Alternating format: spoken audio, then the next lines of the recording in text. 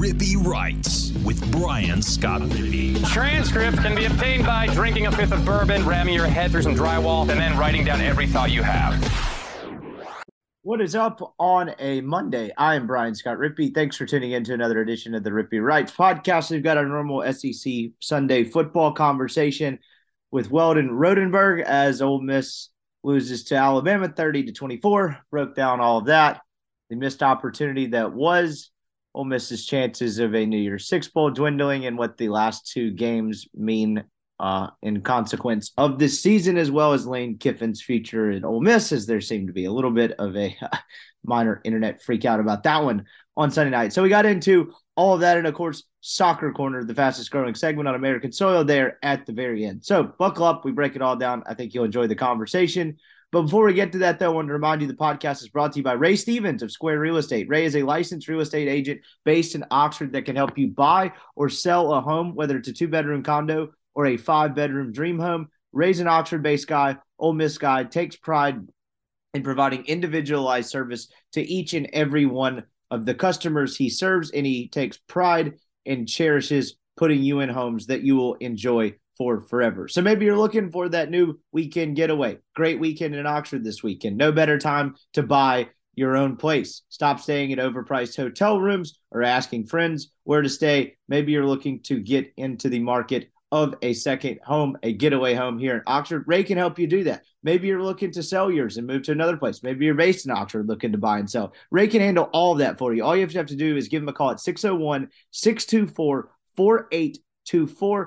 Tell him I sent you. He'll get you set up. He'll listen to your needs, and he will provide you options within your price range, and he will certainly provide the most value possible if you are looking to sell your home. Check him out, Ray Stevens, 601-624-4824. Give him a call, and he'll get you set up and squared away. I wouldn't send you to someone I don't trust. I can promise you that. Ray Stevens of Square Real Estate there in Oxford. Again, that is 601-624-4824. Broker number is 601-832-7777.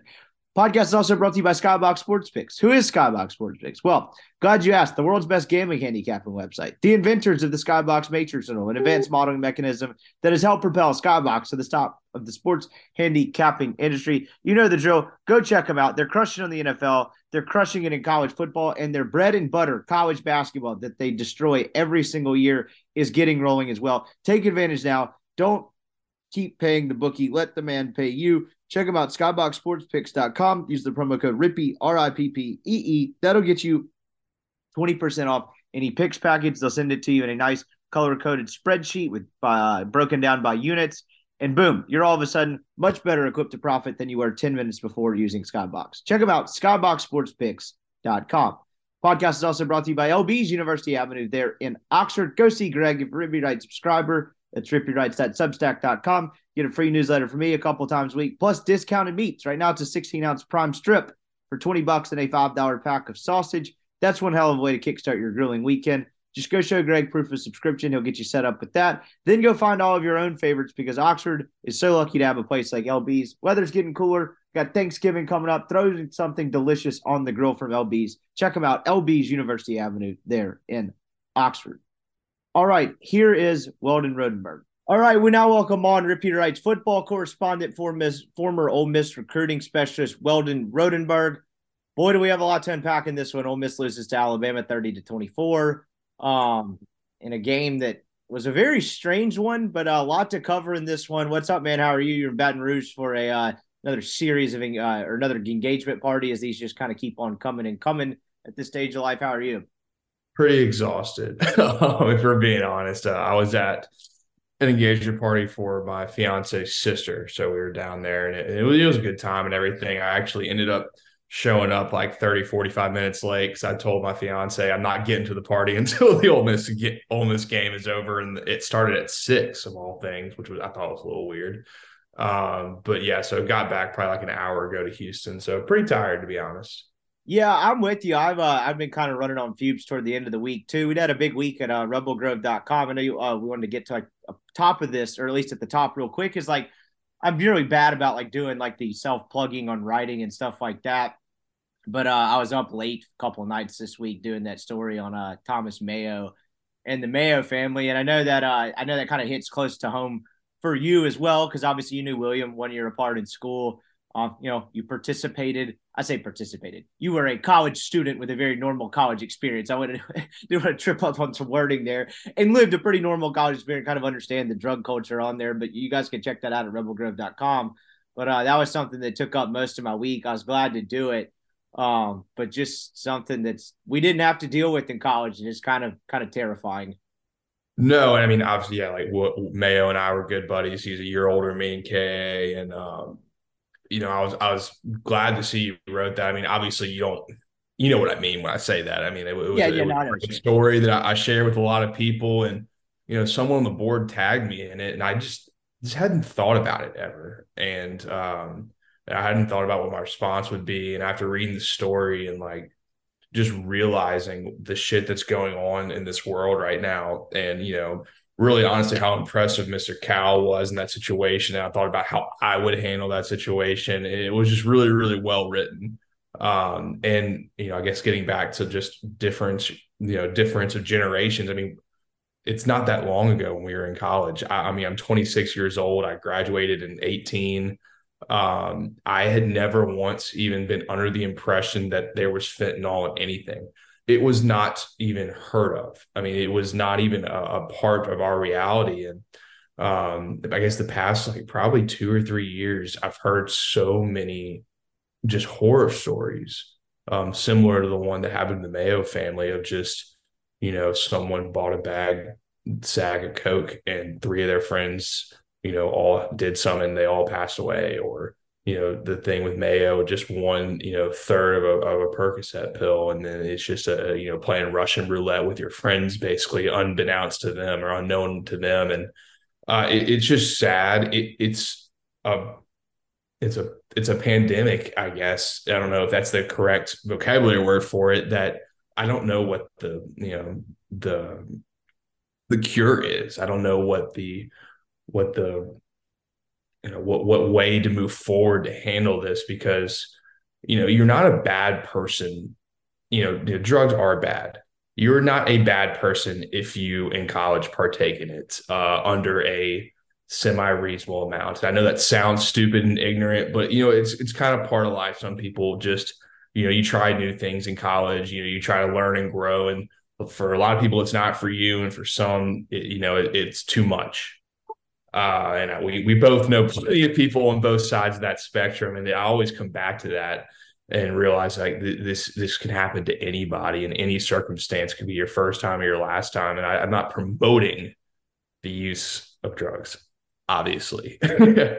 It's just crazy what's going on right now. And even with the recreational, I mean, just simple marijuana you can buy, and it's not legal everywhere. So, you got to get it from somewhere if that's something you're into. And that shit can be laced too. I mean, it's just crazy. And I really, read that story and had to do a lot of, thinking. And I hope that that's what other people did when they read it on, their decisions for themselves in the future, for their younger brothers, for their kids. Just like having a real talk, be like, man, this shit, risk reward, it is not worth it at all. We are in a time and place that you can't take that risk anymore. And there's not no excuses, but at this point you have to be educated. And I hope that story educated as many people as it could to what exactly is going on in our world right now. Yeah, well said, dude. And I really appreciate that. And, you hit on something that I thought was kind of thinking of throughout this entire process. So I guess a little backstory is one of those things. William texted me about 3 weeks ago asking me if I'd be willing or interested in helping him write this. And it was kind of weird because it was something, they had an article come out in the Northside Sun about Thomas, I think in late September. And I read it and I thought it was nice. And it was obviously a nice gesture. And I'm glad that his story was getting out, but I did felt it just kind of barely scratched the surface of what something like that could be. And I would never text Mayo or a buddy of mine and ask to do something like that. You know what I mean? Like 100%. Yeah. Yeah. Like I've done more personal stories on athletes and stuff, but I don't know those people. So if they tell me to kick rocks, I just keep it moving on a Thursday or whatever. You know what I mean? To where it's asking one of your close friends to relive something like that. It's just something I'd never do, but I was happy when he texted me because it was something I'd been thinking about. And then, throughout the writing process, I had the same thought as you did. Really, it was ever present the entire time. Would 21 or 22-year-old me have listened? Would I have listened, or would I have someone come talk and tell you drugs are bad or whatever? Like, how many of those do we sit through? And it kind of goes in one ear out the other for a lot of people. And that was something I thought about the entire time. And I was sitting there thinking, I probably landed on the fact that at 21 to 22 years old, it'd have been hard to listen to it. But I think if someone would have explained it to me the right way, maybe. And not shaming, which is kind of what the mayors are doing with this. It's just trying to educate them. And as you hit on earlier, it's just a problem we did not have when we were in college. It just wasn't present. I talked a lot. I talked to the Mississippi director of narcotics, or Bureau of Narcotics, for an hour. And he mentioned, I was trying to get an idea of when it actually came on the radar. I'd say about a year ago, I started hearing stories about fentanyl and stuff like that. But it really kind of seemed like not a non-issue, but definitely not something that hit close to home, and definitely not something that seemed as widespread as maybe it actually was. And he mentioned that they really first started seeing it around 2015. That was the early days of them beginning to see it. That was my sophomore year. Yeah. Right. In my junior year, with it not really kicking up into a widespread problem until about 2019. So the last 3 years, and the numbers back that up in terms of synthetic opioid deaths in the country, the last 3 years, this has really become a widespread issue. And that's what I was trying to articulate or impress upon people. And I got to the writing, through the writing process. And look, you do these other long stories on athletes or sports and all this other stuff. And people say nice things. And don't get me wrong, I'm glad people read it, and that's very nice, but it doesn't actually mean anything. And I got to a point where I was like, this might actually could help make a difference in some way. And I've never really worked on a project where that was the case. And, I'm appreciative that a lot of people read it and it made the rounds, but it was really the people saying, I just sent this to my 17-year-old son. I just sent this to my 15-year-old daughter, or a college student, or whatever, that really kind of hit home and was gratifying, because it is terrifying. I mean, you described it as playing roulette with your life. That's exactly what it is. You just don't know what you're buying anymore. You mentioned saying, I don't necessarily know what the solution is. And I know this sounds simplistic, but literally the only solution is to just get people not to do drugs, which is obviously you're never going to get everyone in the world to just stop doing it. There's the reason drugs flow into this country at the rate they do. There's a supply for it. But I guess kind of just get to your point that you were making is there is no other workaround. You just have to basically ask and beg and plead and educate these kids not to do it, because, again, it's not the same anymore. The entire game is completely different than it was even just 6 years ago when we were in college. And that's kind of the scary part of it. Because, again, 19 to 22-year-old dudes, kind of hard-headed, think they're invincible, think they have everything figured out. I know I was the same way. And that's just the part that, I guess, is so terrifying to me, particularly having a brother that age. Is when we were in college, I felt like most of the overdose stuff was guys mixing drugs, right? Go cocaine and then maybe take a Xanax to sleep. Right. They call it speedballing. You wake cardiac arrest, you don't wake up. This is just any time. I mean, it takes a third of a pill or whatever a dose is in a third of a fentanyl in a Percocet pill, and you're done. And that's just the terrifying part to me about it. It scares the hell out of me. And, hopefully people read that and it scares them a little bit too, to be completely honest, and kind of. No, absolutely. I think that's the main point. It's you talk about DARE in middle school and high school, and talking about how bad marijuana is, and the devil's lettuce or whatever. This is not that. This is not. I mean, if someone had come to the KA house and been like, "Hey guys, guess what's out there? It's this stuff, and if you ever take it, you're giving yourself an opportunity to die on spot." That changes a lot of the narratives compared to you'll get addicted and have some problems that doesn't really hit home with a lot of college guys. Trust me. And this absolutely does. And I hope that, a lot of campuses, can start to really try to figure out a way to get this out there in a very, systematic way, because it's a real problem. And, you just hear so much about it these days, and it's depressing. And, I think the exciting, or not the exciting part, but the positive take from the story was how his dad, how Mr. Cal handled everything. And, that's just, it has to be impossible, but to be able to take such a horrifying situation and attempt to make, your community a better place is kind of the perfect way to go about it. And that was awesome to read. So I didn't mean to, hype you up too much on this, but I did think it was important to talk about. because it hit home with me, and to those I sent it to. And I know you've gotten a lot of feedback on it, so I think it was good to start talking about it just a little bit. No, dude, I appreciate it. I'm glad you brought that up as a point to talk about it. And of course, we'll get to the game in just a second, but I do think it's important because I'm kind of bad about doing that.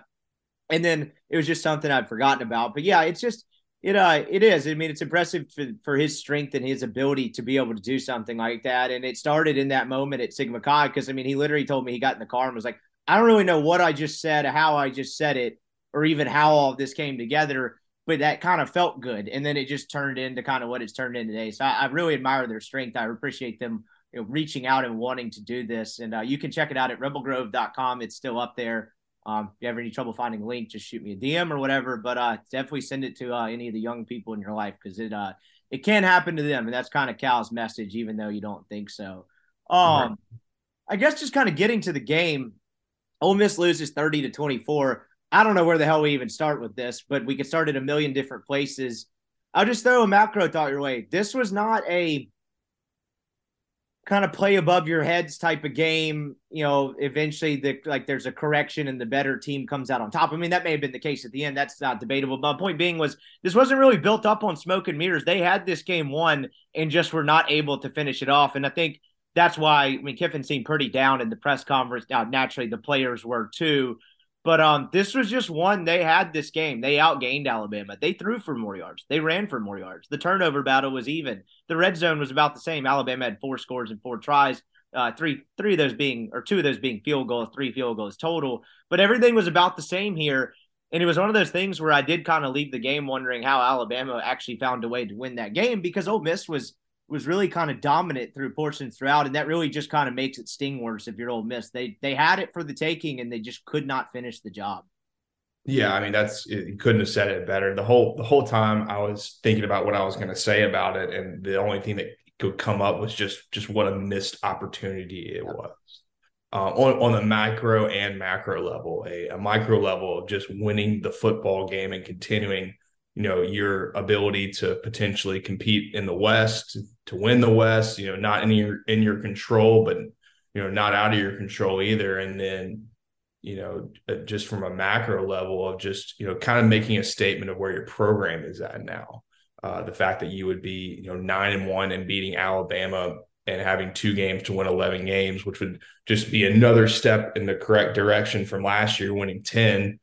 Now it's just, I mean, the season's not over, but for all intents and purposes, any real accomplishments are over because you're not going to a New Year's Six game, almost certainly, because there's 4 teams ahead of you, unless one of those loses a game or 2. You're going to a Florida Bowl, so that's not anything anymore.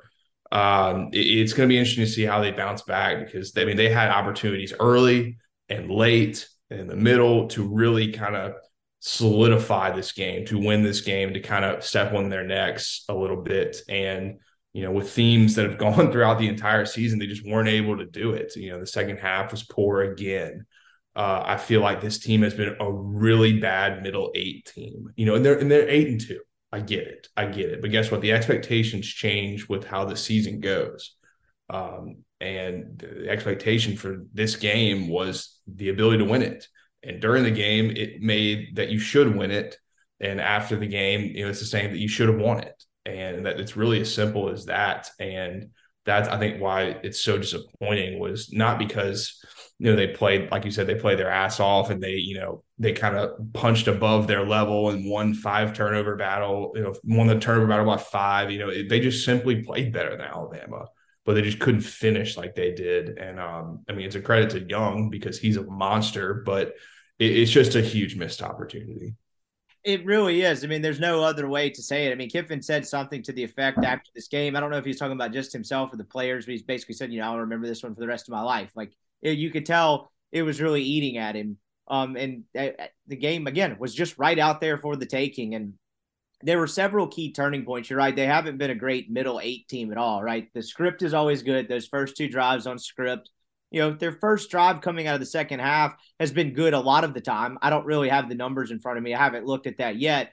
But when the game gets bogged down and you get into kind of the weeds of the game in the middle of the second quarter or the middle of the third quarter going into late in the game, They just haven't had a ton of consistent success offensively. And I don't know if I knew exactly how this game would go or what I thought how it would go, like specifically, but the way it played out was not how I thought. I thought they were going to have trouble stopping Jahmyr Gibbs in the Alabama rushing attack, and they really did it. They bottled him up. I think Alabama ran for 109 yards total in that game. Truthfully, that's actually more than I would have guessed off the top of my head, just from watching it in real time. I mean, rushing wise, you had McClellan, who ended up being the leading rusher in that game. Gibbs only gets 6 carries for 3 yards. Did he get injured? What was the deal for that? McClellan ends up carrying it 19 times for 84, but Alabama averages like 3.5 yards rush. They have to run it 36 times to gain 108 yards. That wasn't an issue at all. I mean, largely, I know the defense gave up some yardage, gave up some points in the second half, but they played more than well enough to win this game. I thought they maybe played their best game of the year. I was super impressed with how they played. And if you'd have told me they were going to play a game in that manner and Alabama was going to be held under 400 yards of offense, the 30 points might have thrown me off a little bit, but I just said, hell yeah, Ole Miss probably wins this game. And they just did it. I mean, that's not how it played out. But that was maybe the most shocking part to me was they didn't lose this game because they couldn't get stops and get Alabama off the field. Look, could they have played better? Could they have allowed fewer points in the second half? Yeah, of course. Like, you can always do that. They stopped him for field goals. Yep, like 3 field goals in the second half. Pretty consistently. And that's yeah, of course. Bryce made an absolutely ridiculous play for that touchdown on third down. That's kind of a touche play. Like he made it all by himself, which is what he's done this entire season. There was opportunities to sack him and get him on the ground and in drives, and they couldn't do it. But that's not new for anybody because he really is that good. I mean, he's an incredible player. But I mean, golly, it's just the red zones. I mean, it was the first drive.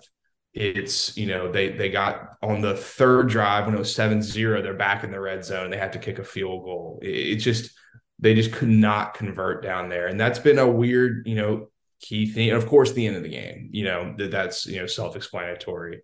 And I think it probably hurts Kiffin and his team and the staff and everybody so much because you just this team is not vulnerable very often. And you're in a perfect scenario at home to do it, to get them, to beat them. And you were the better team and you didn't. And that's just got to be painful. I mean, I understand it. I saw the S&P number today. Bill Connolly always puts out the win expectancy based off of the outcome of the game. And Alabama only had a 47% win expectancy post game. It's kind of like a 2020 stat, hindsight 2020 stat. So, I mean, it's actually went against the numbers that they won the football game. And that sucks. I mean, that just really, really, really sucks. That is a tough pill to swallow. That's actually an incredible stat. I'd like to kind of dive into that more with some other games. Where can you find that? That is fascinating. So he tweeted it out. And there was a few others, I think LSU had a 48% win expectancy post game, which makes sense because they were terrible in that game. And there was a few. I think the craziest one was Wyoming had a 6% win expectancy over Utah State or something. So it's analytics. It's a semi-subjective stat, but I think it tells so true to how this game played out over the game flow. I mean, Ole Miss was a better team who made crucial mistakes in key areas, and they lost. Yeah, I mean, there's no other better way to sum it up. And, the other difference maker, maybe the more intangible one outside of what you just outlined, and you hit on it a little bit a second ago, but the fact that Alabama had a Bryce Young and Ole Miss didn't. I mean, look, I've been wrong a lot through the years on this podcast or various other platforms, maybe none more so than what I almost caught myself doing when Alabama played Texas in week 2. There was a point in that maybe second or third quarter where I was like, is Bryce Young actually good or is he playing terrible? Is this guy actually good? And then, of course, you watch the fourth quarter, what he does on that final drive, and you're quickly snap back into reality here, son. He's incredible. He's actually, we may not have known at the time, but definitely know it now. He's actually masking for what is otherwise a pretty pedestrian Alabama. Alabama's not good. No, they're not. I would say they are just not very good this year. And that's really, really weird to say. And I know it's oh, they're still 8-2 and they'll probably end up 10-2. And like, oh, like that's to their standard, it's a bad game. Like, no, they are bad for not only their standard, but like for a lot of standards. They're just not very good this year. And that's what I think is the worst part about it. It's like, Ole Miss, yeah, you're still not as talented as them, top to bottom, but you were definitely better today or Saturday, and you just could not get it done. And that's like, I think that's what Kiffin's thought process is like, man, like not only were they gettable, but like we actually ended up playing a pretty solid game and just made just really crucial errors in certain points because this team wasn't very good. I mean, this is the fact. I mean, this is just a fact that they just were not. They had not been good all year. And the way the first half played out, if Zach Evans doesn't fumble that ball, I mean, that they might have won this game like pretty handily. And I'm sure we'll get to that, fact of the game later. Yeah, no, you're exactly right. I mean, I guess the way I'd like to think, like describe it, or the way I think about it sometimes is, look, Alabama probably goes 10-2. I don't know who they play next week. I'm assuming they may have that one of those. It's like fucking Austin P and then Auburn. Yeah. So one of those, and then they'll beat Auburn. But like without Bryce Young, is this Alabama team a 7-win team? Do they go 7-5 if they have another quarterback that's not Bryce Young? I mean, in hindsight, the way what we've seen, if the backup quarterback played this year, Milroe, they might be like an 8-win team. No kidding. Like it's crazy to think about because that's not what you're used to with Alabama. But I mean, that kid was so good. I mean, the play he made on that touchdown was incredible. I mean, even other ones. I mean, he had a 2nd and 7 throw where that game's not. I think it was in this first half where things are not going well for Alabama. I think Ole Miss was up either 3 or 10 points at this point. And I thought he was about to get sacked. He just like essentially teleports 5 feet to the right, gets out of it, and throws a dime to the right sideline to convert for a first down. I don't know if Ole Miss would have stopped him in that particular instance, but even just small plays like that, a lot of their offense, their receivers struggle to create separation. Their offensive line is just kind of bad, and they don't really run the football very well. A lot of what they do offensively comes down to him just pulling plays out of his ass and keeping them afloat and carrying that football team. And you saw that on display in so many ways, even in this game in Ole Miss's defeat. But it's unbelievable to watch. I mean, he really is keeping an otherwise pretty pedestrian football team afloat. And there were certain points in this game that I thought were pretty crucial in how the outcome of the game turned, and maybe none more so than the fumble.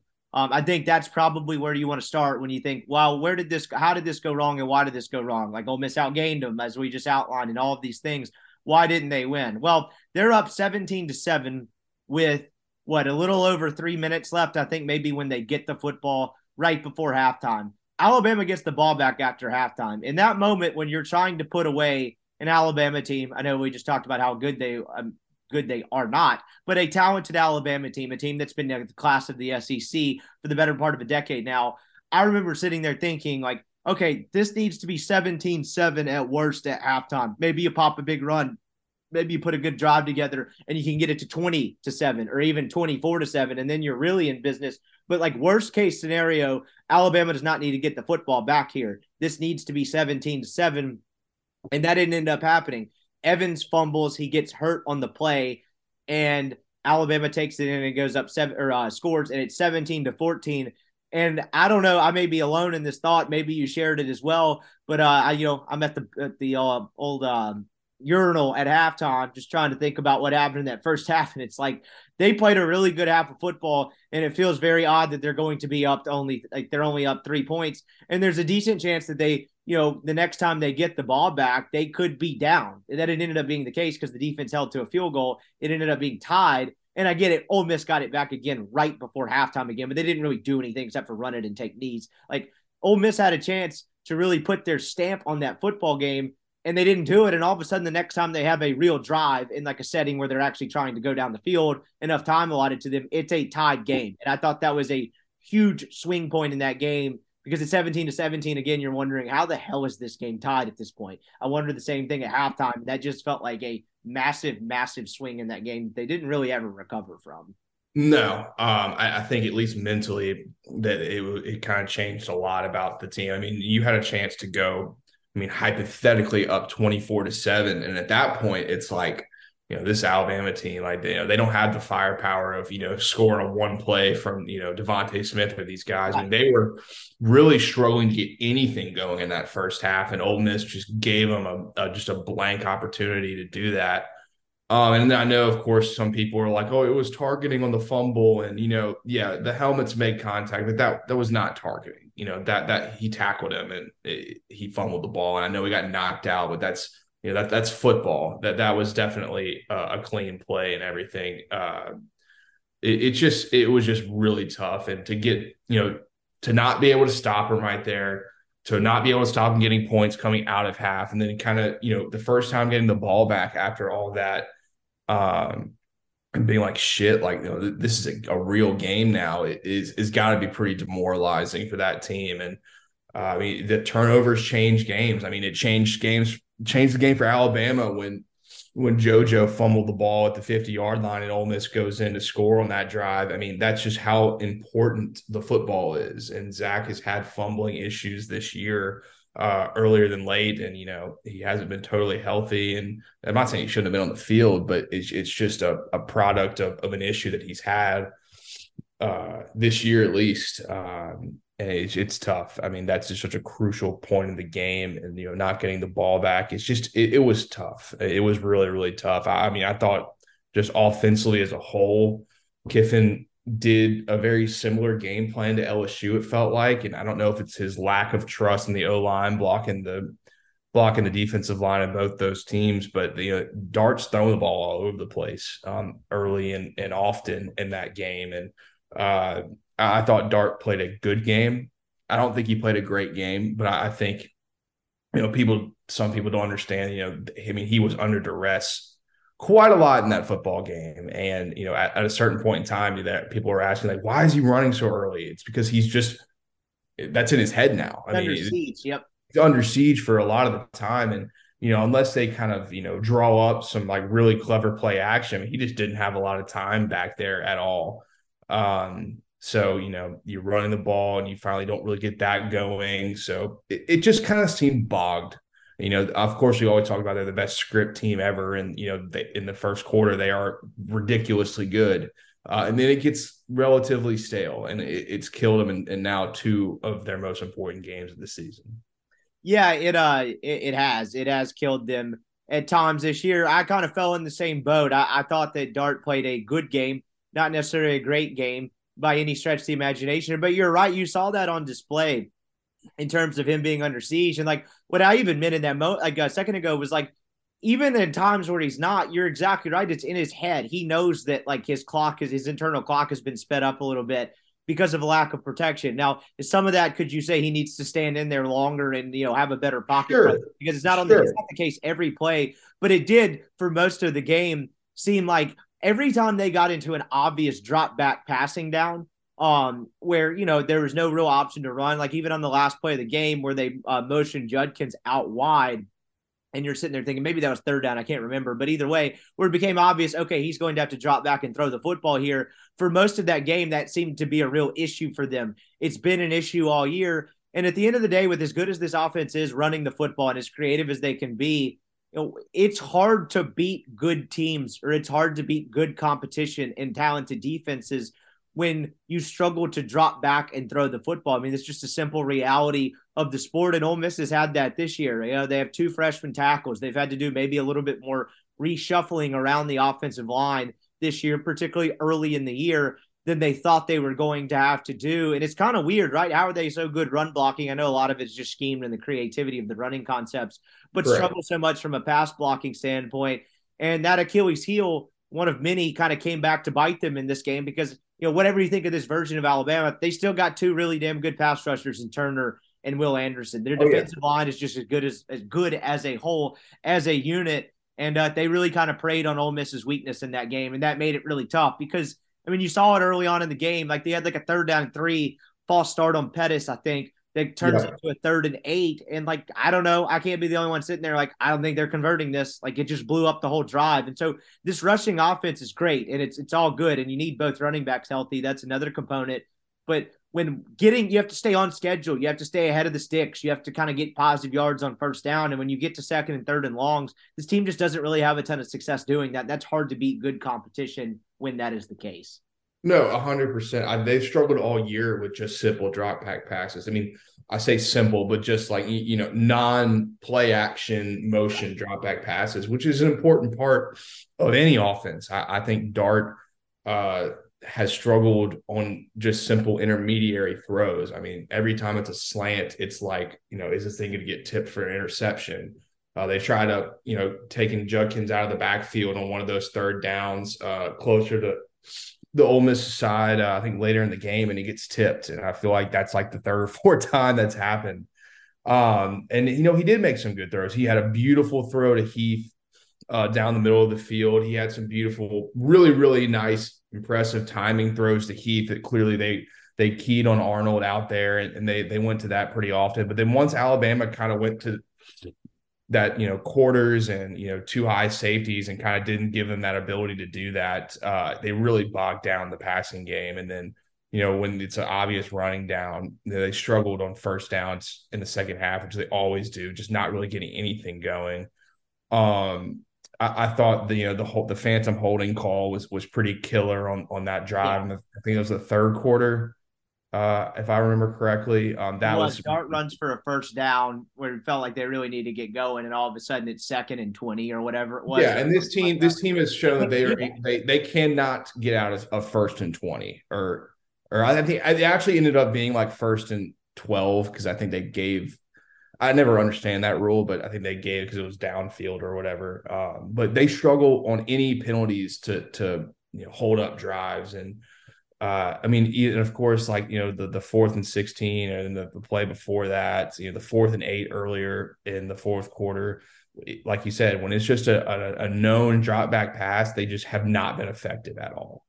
Yeah, they haven't. And you're right. I mean, like, it's like one of those things where you think about it, it's like an obvious thing. It's like, well, no kidding. When they're 1st and 20, like, they don't have much success. But like, there are teams that are explosive in the passing game. You have to have an elite passing game, elite quarterback to overcome that. Josh Allen and Mahomes and guys like that are the ultimate examples of that, where it's like 1st and 20 and you're like, is this actually even a big deal? Because I think they might convert this. And then they do. Ole Miss just doesn't have that. That's not what this offense it's just not what this current version of this offense is. They just simply don't have it.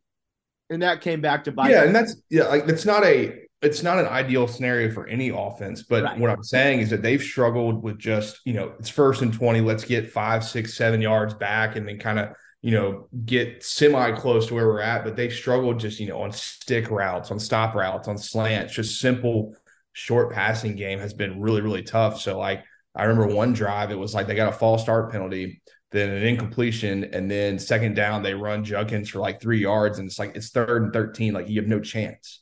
Yep. And having to punt that, and of course, that was like the 25-yard punt, and Bama had it on like their freaking side of the field after that drive. I mean, that's what we're talking about here. Yeah, no, you're exactly right. It's even when Ole Miss has succeeded at times in the passing game, this isn't the correct term, but it's felt very schemed up. Like they hit like a quick corner route, like quicker developing stuff. When they're good, even when they throw it vertically down the field, it's quick routes, even though they're deep down the field. It's a back shoulder fade. It's a corner route to the short side of the field. That's a quick throw that doesn't have to travel as long of a distance as you might initially think a route 15, 20 yards down the field would have to. It's that type of stuff. Early in the game, you saw it. You hit on it earlier, but I think it was Terry and Arnold for Alabama, freshman corner. They made it pretty clear. I mean, Gary Danielson, for all the shit that guy takes, actually is pretty insightful a lot of time, where he just said, right now, they don't think 3 can cover 8, and they're making that known. Yeah. And that's absolutely the case. They did not think. And Malik Heath played a great game. He had 2 incredible catches. And it became clear. But it's back shoulder stuff. It's 3-step drop. He's probably 11 to 15 yards down the field. Hit him on that back shoulder, or hit him on that quick post corner, or whatever you call those type of routes. When it's 3rd and 13, you go 4 wide, you're going to have 4 guys or 3 routes, 10 to 15 yards down the field, whether it's a post, whether it's an in route, stuff like that, where Dart needs to make multiple reads, go through his progression, and have time to survey the field on those 3rd and 13s and stuff like that. They just can't do that. They don't do that well enough. I don't know if it's, Could be receivers, creating separation, lack of depth there. It's definitely a lack of time with the offensive line. Some of it's Dart being a 19-year-old redshirt freshman or sophomore or whatever he is, but that's just not something they're able to do. And so when they get in those situations, drives get killed much quicker than even last year. I know they struggled in the passing game some, but like you have an elite guy like Corral, where like on 3rd and 13, I was like, all right, they can maybe find something here. They just don't have that this year. There's been a drop-off in the passing game because, no kidding, you lost a really good player and an older player in Matt Corral. And so that's kind of the stuff we're getting at, even though you've seen them have intermediate success with it. And that really kind of came back to bite them. They were going tempo early in the game, right? That leads into some of that quick passing game stuff. Well, as Kiffin said, a lot of times teams get used to the speed of it or whatever. Like tempo only works. For us, it's worked a lot early in the game, I think was his quote after the fact. And when it gets bogged down, they become much less effective of an offense. And then, the real piece of this too is, as great as Judkins is, as awesome of a running back as he is, not having Evans out there healthy, playing and contributing makes them a much more benign running game. It's just the truth. They're different runners. They can run different concepts. And we have enough of a sample size of this now that when they're both not out there clicking on all cylinders, this really kind of does become a benign offense because, one, Judkins is human. He gets tired. They can also key on him a little bit. Okay, the ball's probably going here in this counter or whatever this is type of thing. Whereas Evans, it just becomes a whole different ball game when you sub out a Judkins and you still have to deal with the former 5-star that's incredibly quick and can get on the edge and make people miss. And not having that really came back to bite them all the way down to the final drive of the game. It was very evident they really needed Zach Evans, and they just couldn't put together enough drives when they did it.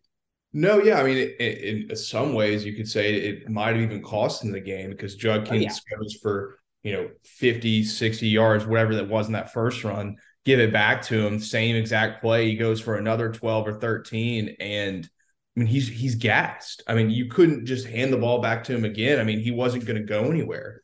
Not to mention they probably knew what was coming in that sense as well. So, I mean, we've seen what this offense looks like. I mean, LSU in the second half, not having Evans, this kid Judkins had a lot of tread on those tires this year.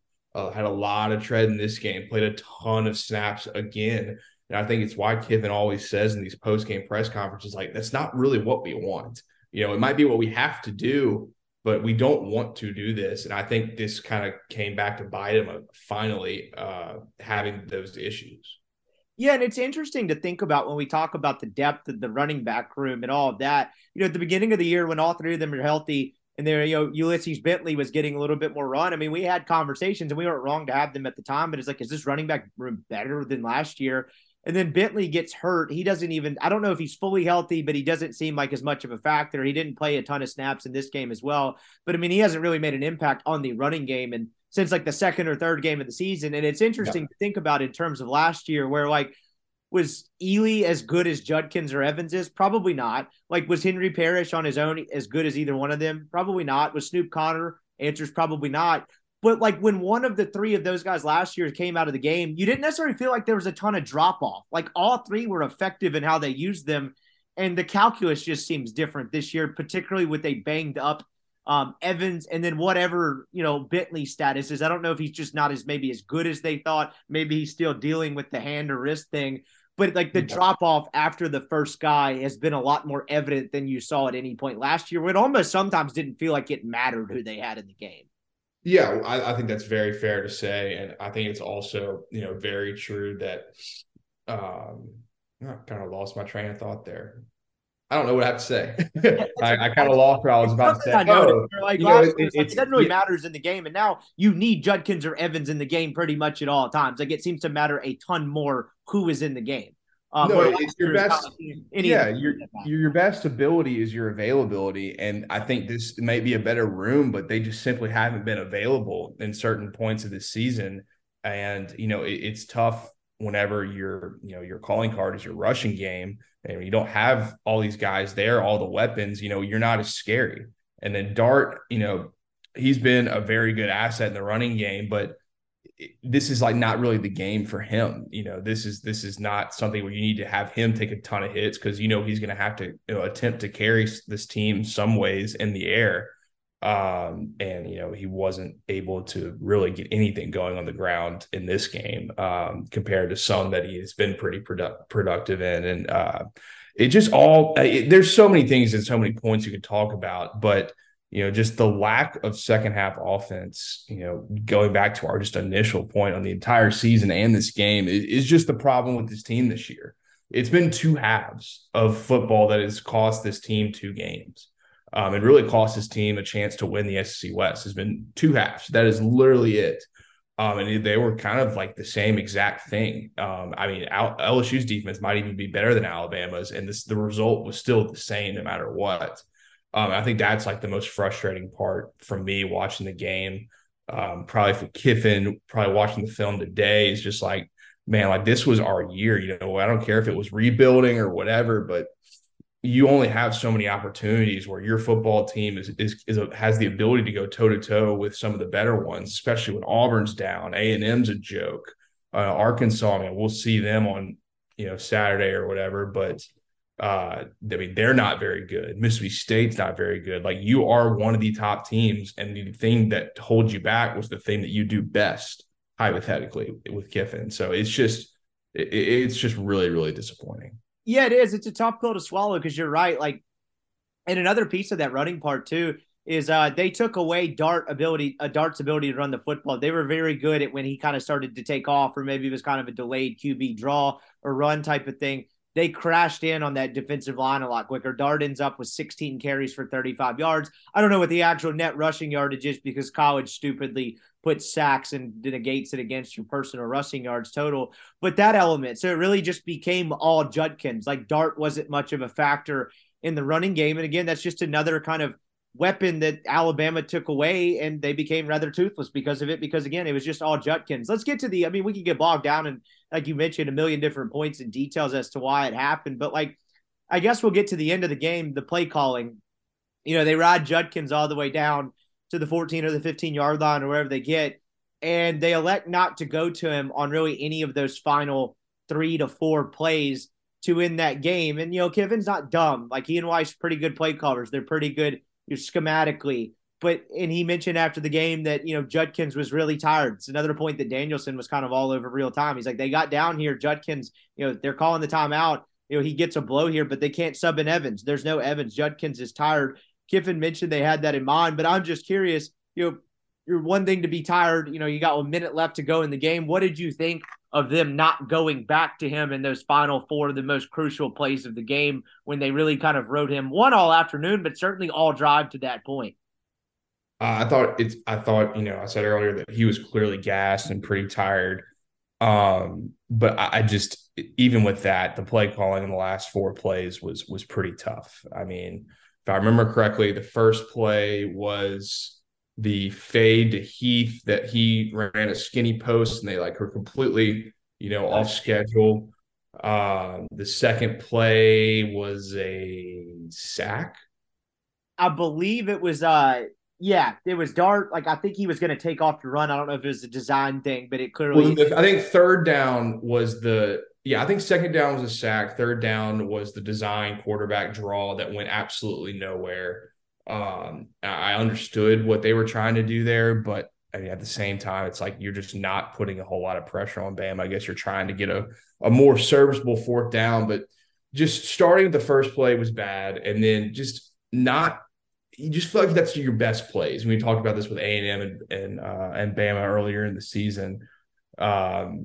You just have to put out your best stuff. You have to, put the ball in the end zone. Maybe you get a pass interference. Maybe you get something done correctly. Because fourth down and you were done there. You had really no shot. And to get all the way down there and just have such a stinker, I'm not going to sit here and necessarily question the play calling because these guys are pretty good at what they do. I think we can say that, despite their struggles. I'm not going to sit here and act like I know more than either Charlie or Lane, but it didn't look good. And I think we're fair to judge that for what it is. And that's just, just a microcosm of their issues in the red zone, their issues in offense in the second half in general. It's just the lack of kind of creativity that you see in the first half. It just kind of, completely goes away once the game goes along. And I think all that combined with the ability to win this game it's just tough. It's just what it is, and it just was not. I mean, it just never felt confident. I never felt confident they were scoring from the 11-yard line. Particularly I don't after know the first down why, play, right? how, but they had the opportunity to get another first down, I believe. You know, it wasn't first and goal, and it's like they just forgot about that. It's like they didn't think of the opportunity to possibly continue to get a first down. I don't think they had any timeouts or whatever, but it's just tough. I mean, it was a tough look. It didn't. No one looked comfortable. The 4th and 8 on the possession before that, kind of going back just a little bit, they were going fast on 4th and 8, After and not going fast prior to that, by the way. yeah, It didn't and make sense.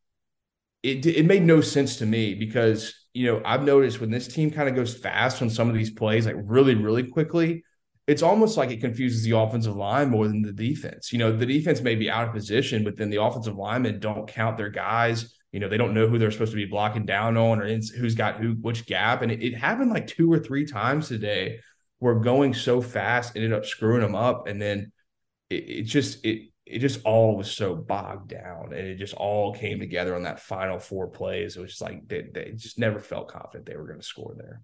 It was a microcosm, as you just put it, on the last drive, but it was the entire second half. I mean, look, Alabama scores on that long drive to tie it up at 24, where you look around and you're like, man, Ole Miss only really it didn't feel like they've had the football in forever. Like they took a bunch of time. Ole Miss only had 2 possessions in the third quarter. To give them credit, they had a great 11-play, 75-yard drive after the Alabama field goal to go up 24-17. Which was aided by the face mask, if I remember correctly. Exactly. So, semi-fraudulent, some would say. Yeah, absolutely. And then after that, though, at 24-24, you have a quick 3 and out. I think a Judkins run got blown up really quickly, and then there just wasn't anything else to do. I mean, you mentioned them not being confident for them to score from the, what was that? I guess that would be it was like the 13 or 14-yard line. Yeah, I mean, I'm with you on that, particularly after the first down. When they wasted the first down and it got to 2nd and 10, I was like, this isn't going to end well.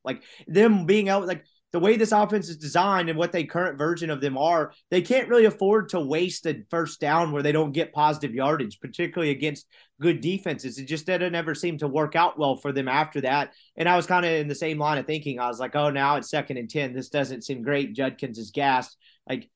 I don't know. I figured maybe they try to run it with Judkins and try to get 5 yards to get into a 3rd and 4 or a 3rd and 3 or something like that, right? Because you do have still 3 more downs with it being 4-down territory to get that. But the play calling was a little, I thought, suspect throughout that entire one. I think the drive I was referring to, I guess, was technically right at the end of the third quarter. But that quick 3 and out, that flipped the game. They didn't even really get to flip much field position.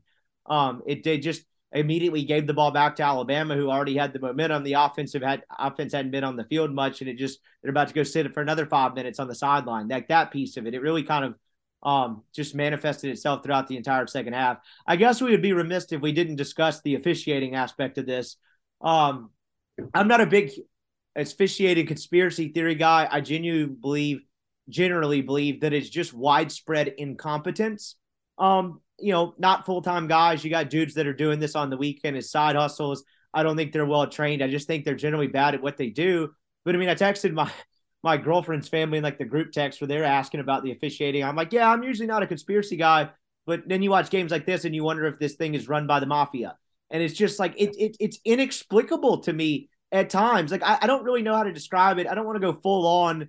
They were never going to give Ole Miss a chance or whatever the case may be. But when you watch stuff like this, it's weird. I don't understand how you explain away the unexplainable. I mean, it's just the league doesn't like being accused of protecting big brands or its bigger kind of blue blood programs. But you have games like that. And again, I'm not a conspiracy that, but I can't help but wonder, what the hell that is. How does this happen? Gary Danielson, who gets accused of being a Alabama homer all the time, was sitting there in disbelief. I'm watching the game again today, and he said on 2 different occasions, how did they miss that? And it's just, it only seemed to happen one way. Did Alabama have calls go against them that may have been bad calls? Yeah, sure, absolutely. But Ole Miss only got called for 6 penalties. There's only 11 called total in this game. But there's 3 or 4 that are just egregious that I don't know how to explain it. I don't know how you explain that one away, and it really makes you wonder. Yeah, I mean, the officiating was really bad. It was really, really bad in the first half. Yep. Even though Ole Miss scored on that drive, they missed some bad calls. The pass interference was terrible. the face mask on Dart. I know they scored, but it's kind of like a foreshadowing of what's to come. That was terrible. I mean, it just, it wasn't good. And honestly, it started in the first game because LSU got a call on a close first down that was just not. It just was not a first down. It was like not close. And it was kind of like, oh, it's going to be one of those days, we're going to protect the playoff contenders. But for me, despite all of that, if Ole Miss kind of handles their business, it doesn't matter. Truly, it doesn't. They did everything they needed to do to win that football game. The refs, they were not good, but they didn't stop Ole Miss from winning the football game by any means, and even that weird, camera angle of Dallas Turner smacking Dart's head in the grass. That's bullshit. And it probably should have been called, but they didn't see it. So it didn't get called. And that's just life. It sucks and it's stupid, but if they handle their business like they could have and should have, the refs did not stop Ole Miss from winning that football game.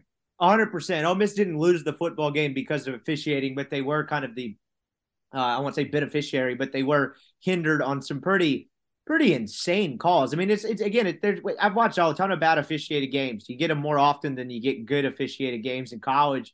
But the non-PI, 18, 19 yards down the field on the second drive of the game or whatever it is, there's oh my God, how do you miss that? The Dart face mask in that first quarter on that next drive where it's oh my goodness. And look, I mean, it went the other way too. Whatever that pass Ole Miss had over the middle on the 3rd and 7 where they just gave 3 yards short. Yeah, it's how does that happen? So to be completely fair, it wasn't all one-sided. And to your point, if Ole Miss handles its business the way it should have, it does it should have won the football game, and it didn't. And so it's it's one of those things where two things can be true at once. But this did feel like a game where you don't really buy into the theory that the SEC doesn't want to some degree to protect its big brands, because there's 4 or 5 plays in that game where you're what in God's name is going on here? I don't really know what the solution to it is. There's really no fix. It's going to continue to be the same. I was a little bit surprised Kiffin didn't mention really anything about it at all in his post-game press conference. I get he doesn't want to be fined by the very least. Well, he mentioned it last night on Twitter in a rant that I texted you about. I mean, he was retweeting out the wazoo on every video of every penalty. So he might get some fine, but he wasn't going to say it in the press conference. One, because maybe he just didn't want it to be that vocal and outspoken. And the other is probably because he thought they didn't matter because they still should have won the game. Right. I don't know the way he was really leaning towards that, but that's still a fact. It's just kind of crazy to think about. To your point, when you initially texted me that, I thought he may go just full on early stages Lane Kiffin, where remember that time where he was first gotten to FAU and he tweeted a meme of a blind referee with a guard dog and just tagged Conference USA or Conference USA officials or whatever. He didn't go that far, but it's just, man, there's 4 or 5 calls in that game where you're what in God's name is going on here? And I know that was a frustrating part of it for fans. It would be remiss, again, if we didn't mention it. But again, to your point, that is not why they lost the football game. I'm totally on board with that line of thinking for sure. It's just crazy to think about. And so kind of wrap this up from a big picture standpoint. You mentioned this off the top. This was a missed opportunity. And, your opportunity to go to a New Year's Six game is very, very, very slim. I think at this point, your opportunity to win an SEC West is very slim. And that I think the missed opportunity is the biggest piece of this, because they'll have a better team next year. I think on paper, just look, again, we're more than a year out from, the end of next season, but I do think they'll have. That's assuming he's still here. Yeah, exactly. That's assuming a lot, but just on paper, I do think Kiffin, I've heard that he believes they will have a good team at Ole Miss next year, but it's the opportunity. Like you said, you're not going to catch, Alabama, this version of them, down very often. You're not going to catch Auburn and A&M being complete dumpster fires. And even LSU. I mean, I know LSU's not very good. I say not very good. They're not a great. They are good, but they are not what they're probably going to be in the future. Yes. I mean, the whole microcosm of it all is the fact that Brian Kelly, in what was thought to be an obvious rebuilding year, they lose to Florida State in New Orleans on opening night. That team just won the SEC West. That sums up this missed opportunity better than anything. And it's the scheduling piece. They're going to have to go to Tuscaloosa and to Auburn next year, places where they don't really win. And to Georgia. And I forgot about that. That's on the schedule Yeah. next year. I don't know if you've seen the schedule, but like their first SEC game is at Alabama. Their second one is versus LSU. Oh, wow. Like Yes. that sums it up too. Like it's like this was the opportunity. This felt like their best opportunity in quite a while. And again, you don't ever know how this is going to play out because we didn't think A&M was going to be a dumpster fire this year. We didn't think Alabama was going to stink. And then we get into the year and all this crazy stuff happens. So you don't ever know, but this did feel like a very unique opportunity to catch a down SEC West, and they didn't do it. And now a first-year head coach who hit the portal even harder than they did just to try to put together a competitive roster, has won the toughest division in college football. That is kind of mind-boggling. It's as mind-boggling in 2015 as them beating Alabama, LSU, Arkansas, Auburn, and Mississippi State and somehow not winning the West. I don't know how you – or not Arkansas, excuse me. They lost on the 4th and 25. Alabama, Auburn, LSU, Mississippi State, you don't win the West. Those two things are just equally mind-boggling to me, and that's probably what makes this stings more than anything. Yeah, and then now the rest of this season, you want to win 10 games. You want to beat Mississippi State and Arkansas. Like, it's not like they're just going to give up, but it'll be tough to motivate, I would imagine, going to play in Fayetteville next Saturday night when it's going to be probably 30 degrees. I mean, it's going to be a weird football game. I saw Ole Miss is a 3-point favorite to open it up, which sounds about right, which is exactly what LSU was. That seems about right, yeah. And the story for the next, I guess 2 months will be whether Lane Kiffin's going to be at Ole Miss. Right. And I'm fascinated on what his thought process is right now. I saw that tweet and I quote tweeted it from that Marcelo guy who I guess is like an Auburn guy who's now a national 247. He comes out and says, is this, has Lane hit the ceiling at Ole Miss? And, I quote tweeted him and said, it must be tough and exhausting carrying all that water. And that got a little show on Twitter. But I mean, it's fascinating to me, even though I think it's a stupid thing to say from someone who's probably begging and pleading for him to leave to go to Auburn. But I mean, is there a part of Kiffin's mind that thinks that? I think it's a valid question on, is this we did everything right, had the opportunity and like couldn't do it. I think that would be stupid because if anything, you're proving that really isn't on Ole Miss. It's a lot on kind of him. They didn't win the game because they couldn't offensively, they couldn't execute offensively. That's kind of his job, and I'm obviously not blaming Lane for this game or anything. That's a little much. But it's interesting what his mindset is. I don't feel very comfortable about the situation. His post-game press conference was weird. I mean, he was on edge, more on edge than I feel like I've seen him in a long time. It'll be very interesting to see kind of what happens going forward. I was more confident in recent weeks of him not leaving. I don't know if I feel that way anymore. I don't know why. It's kind of just a hunch, but my hunch is leaning towards we're going to have a pretty bumpy next few months. And I don't know why. I don't know how, but that is the way I feel about this right now. I saw the Sealing thing. I don't necessarily understand that because he's got a decent opportunity to win back-to-back 10-win season at Ole Miss, which is something they have not done since the 1960s. So he's clearly proving the ceiling can basically ever. Like he's proving the ceiling can be raised, and they were right there with the chance to do it, and it largely kind of fell on him and the lack of offensive execution or productivity toward the end of that football game. And so I don't understand like that aspect of it, but I agree, by the way. No, I know. I'm more like directing directed the Marcelo piece of it. Like, has he reached the ceiling? Marcelo used to cover Auburn. I'm a big J journalist thing, despite working at 247, despite pretty openly when he was on the Auburn beat, I thought kind of like your typical guy, an insight guy that's sort of homerish. So like that's some much needed context there. He's now a national guy for them, but he spent a ton of years on that beat. He very clearly seems to want Kiffin to go to Auburn. I'm not necessarily even disagreeing with the fact that, there's a decent chance he could leave next year, but I don't know if my feelings on the Auburn situation in particular has changed because again, I know we talked about this last week and I kind of said it on like outside of a guaranteed 9 figures Godfather type offer, I don't really see the fit, right? He's the brand at Ole Miss. He does whatever he wants. He doesn't really answer to anybody. That's not really how it would roll there. I do think there's a chance he probably wants the Alabama gig at some point or the possibility of having that. I know you don't necessarily think that would disqualify from that, but I do think it would make it a little bit weirder if he were to go to Auburn. And then he's also jumping into a program that the rebuilding college football thing now I think has been proven that you can fix it in a year with the portal and all that. Correct. But a very odd and what has been a dysfunctional situation. And so, again, could Lane Kiffin leave?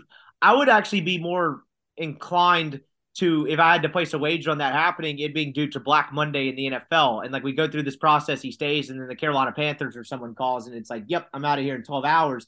That to me, my feelings on the Auburn situation have not been drastically changed very often, like based off of anything that's happened this week. And the main reason is Auburn doesn't beat Alabama with any regularity. Like he's going to have a better opportunity to do that there in the immediate future. I don't know if I necessarily buy into that wholeheartedly. So it's not an Auburn specific thing to me, even though I do leave the possibility open that he could leave at any time. That would not stun me. My opinions on that situation did not change because they lost to Alabama at all. I just kind of looking at the landscape, and kind of my comments from last week, I give a 0% chance that Auburn hires Hugh Freeze. I don't think Lane is a good fit there, but I think it's been proven kind of around the country that fit doesn't matter as much as we think it does. Now, maybe there's a few places that's not the case. I think Mississippi State is one of those places, and maybe Auburn is one of those places. But it's still a good job. It's a pain in the ass.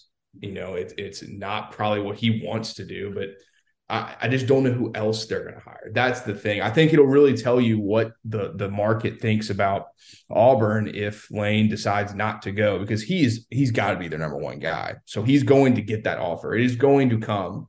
And if he doesn't take it, then I think you can kind of pull out your Survivor TV show and tell Auburn, I'm sorry, but you've been voted off of the island of top 15 jobs in the country because, just look at yourself. If that makes any sense. Because I think if he doesn't take it, I don't know where they go next that makes you feel any more comfortable about that job being successful. I just have slowly but surely kind of come to the realization that, he's going to get offered that job. He is their number one guy. He has no loyalty to Ole Miss. He doesn't. Now, no one knows what he's thinking. I don't know what he's thinking. I have no inside knowledge. I just don't know. I don't feel as comfortable about him not leaving as I have in the recent weeks. And no, it had nothing to do with them losing to Alabama and, hitting some, bullshit perceived ceiling. It's just a weird situation. And it's going to be the really only important story for Ole Miss for the next 3 weeks because of the way college football works now with meaningless, stupid fucking bowl games that none of our players are going to play in anyway, which sucks because this is a good football team and it sucks that that's what it's going to be about, but that's also just the facts. Hugh Freeze and Jeff Grimes would be the other two names I would throw out immediately. They're just not hiring Hugh Freeze. It's just not going to happen. No. I will place a verbal, podcast wager with you on a hefty amount. They won't do it. I just don't think they're going to do it. And also they lost to UConn this week, which I know doesn't really matter at all because one game doesn't decide anything, but it doesn't, it really doesn't matter at all. I just don't think they're doing it. Mad rule.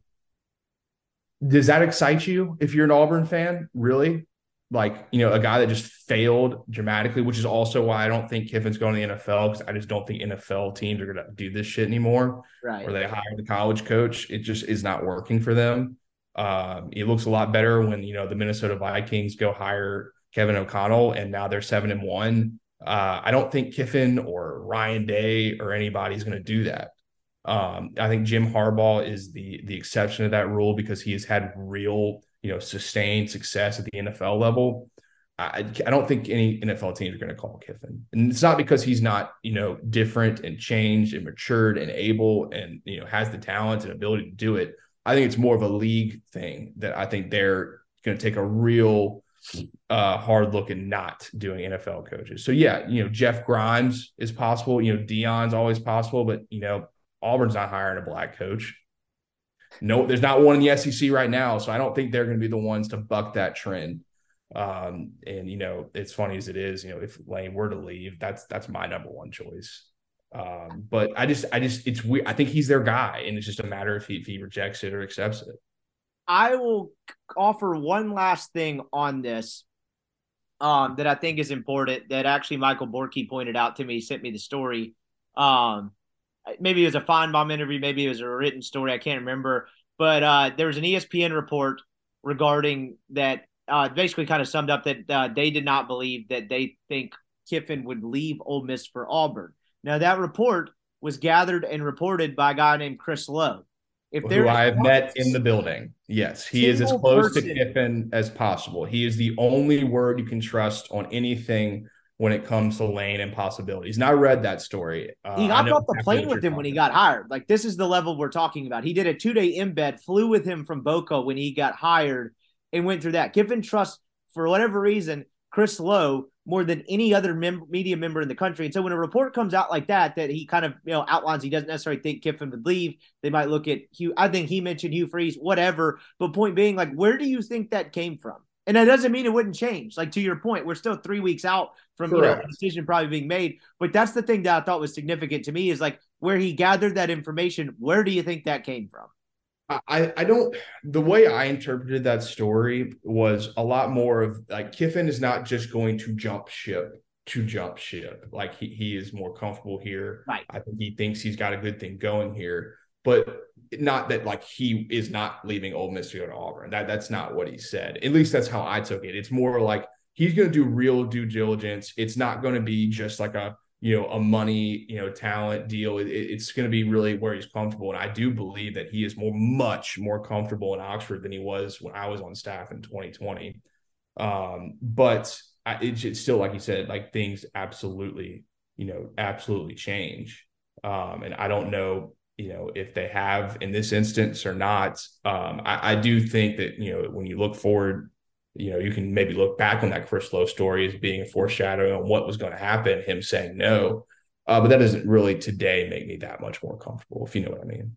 One quote in there that says the Lowe story, because I kind of interpreted a similar way that you did. It says, I don't know that Lane would take that job. And I'm not saying he would or wouldn't. Having talked to Lane a bunch over the years, I'll tell you this, Lane Kiffin's not necessarily driven by salary. I mean, he's making 7.5 right now, and everybody says, oh, well, gosh, Auburn could pay 10, 11, 12 million. That in and of itself is not going to be what brings Lane Kiffin to Auburn. I think he's settled in there at Ole Miss. He likes what he's built. They won 10 games last year in regular season for the first time. They got a chance to win 10 this year. So there's a lot to be said for sort of seeing things through and seeing them for what they are. I just find that piece of it fascinating that he mentioned. Absolutely. Not necessarily driven by salary. So, like, that part was just interesting to me. But again, I don't really know. We can see how this plays out. Nothing stuns me in this sport anymore. I just thought that report coming from that particular reporter was rather fascinating to me. Last thing before we bounce around the SEC and hit Soccer Corner and get out of here is the fact that, like, what there is left to play for. You mentioned it maybe being a little bit more difficult to motivate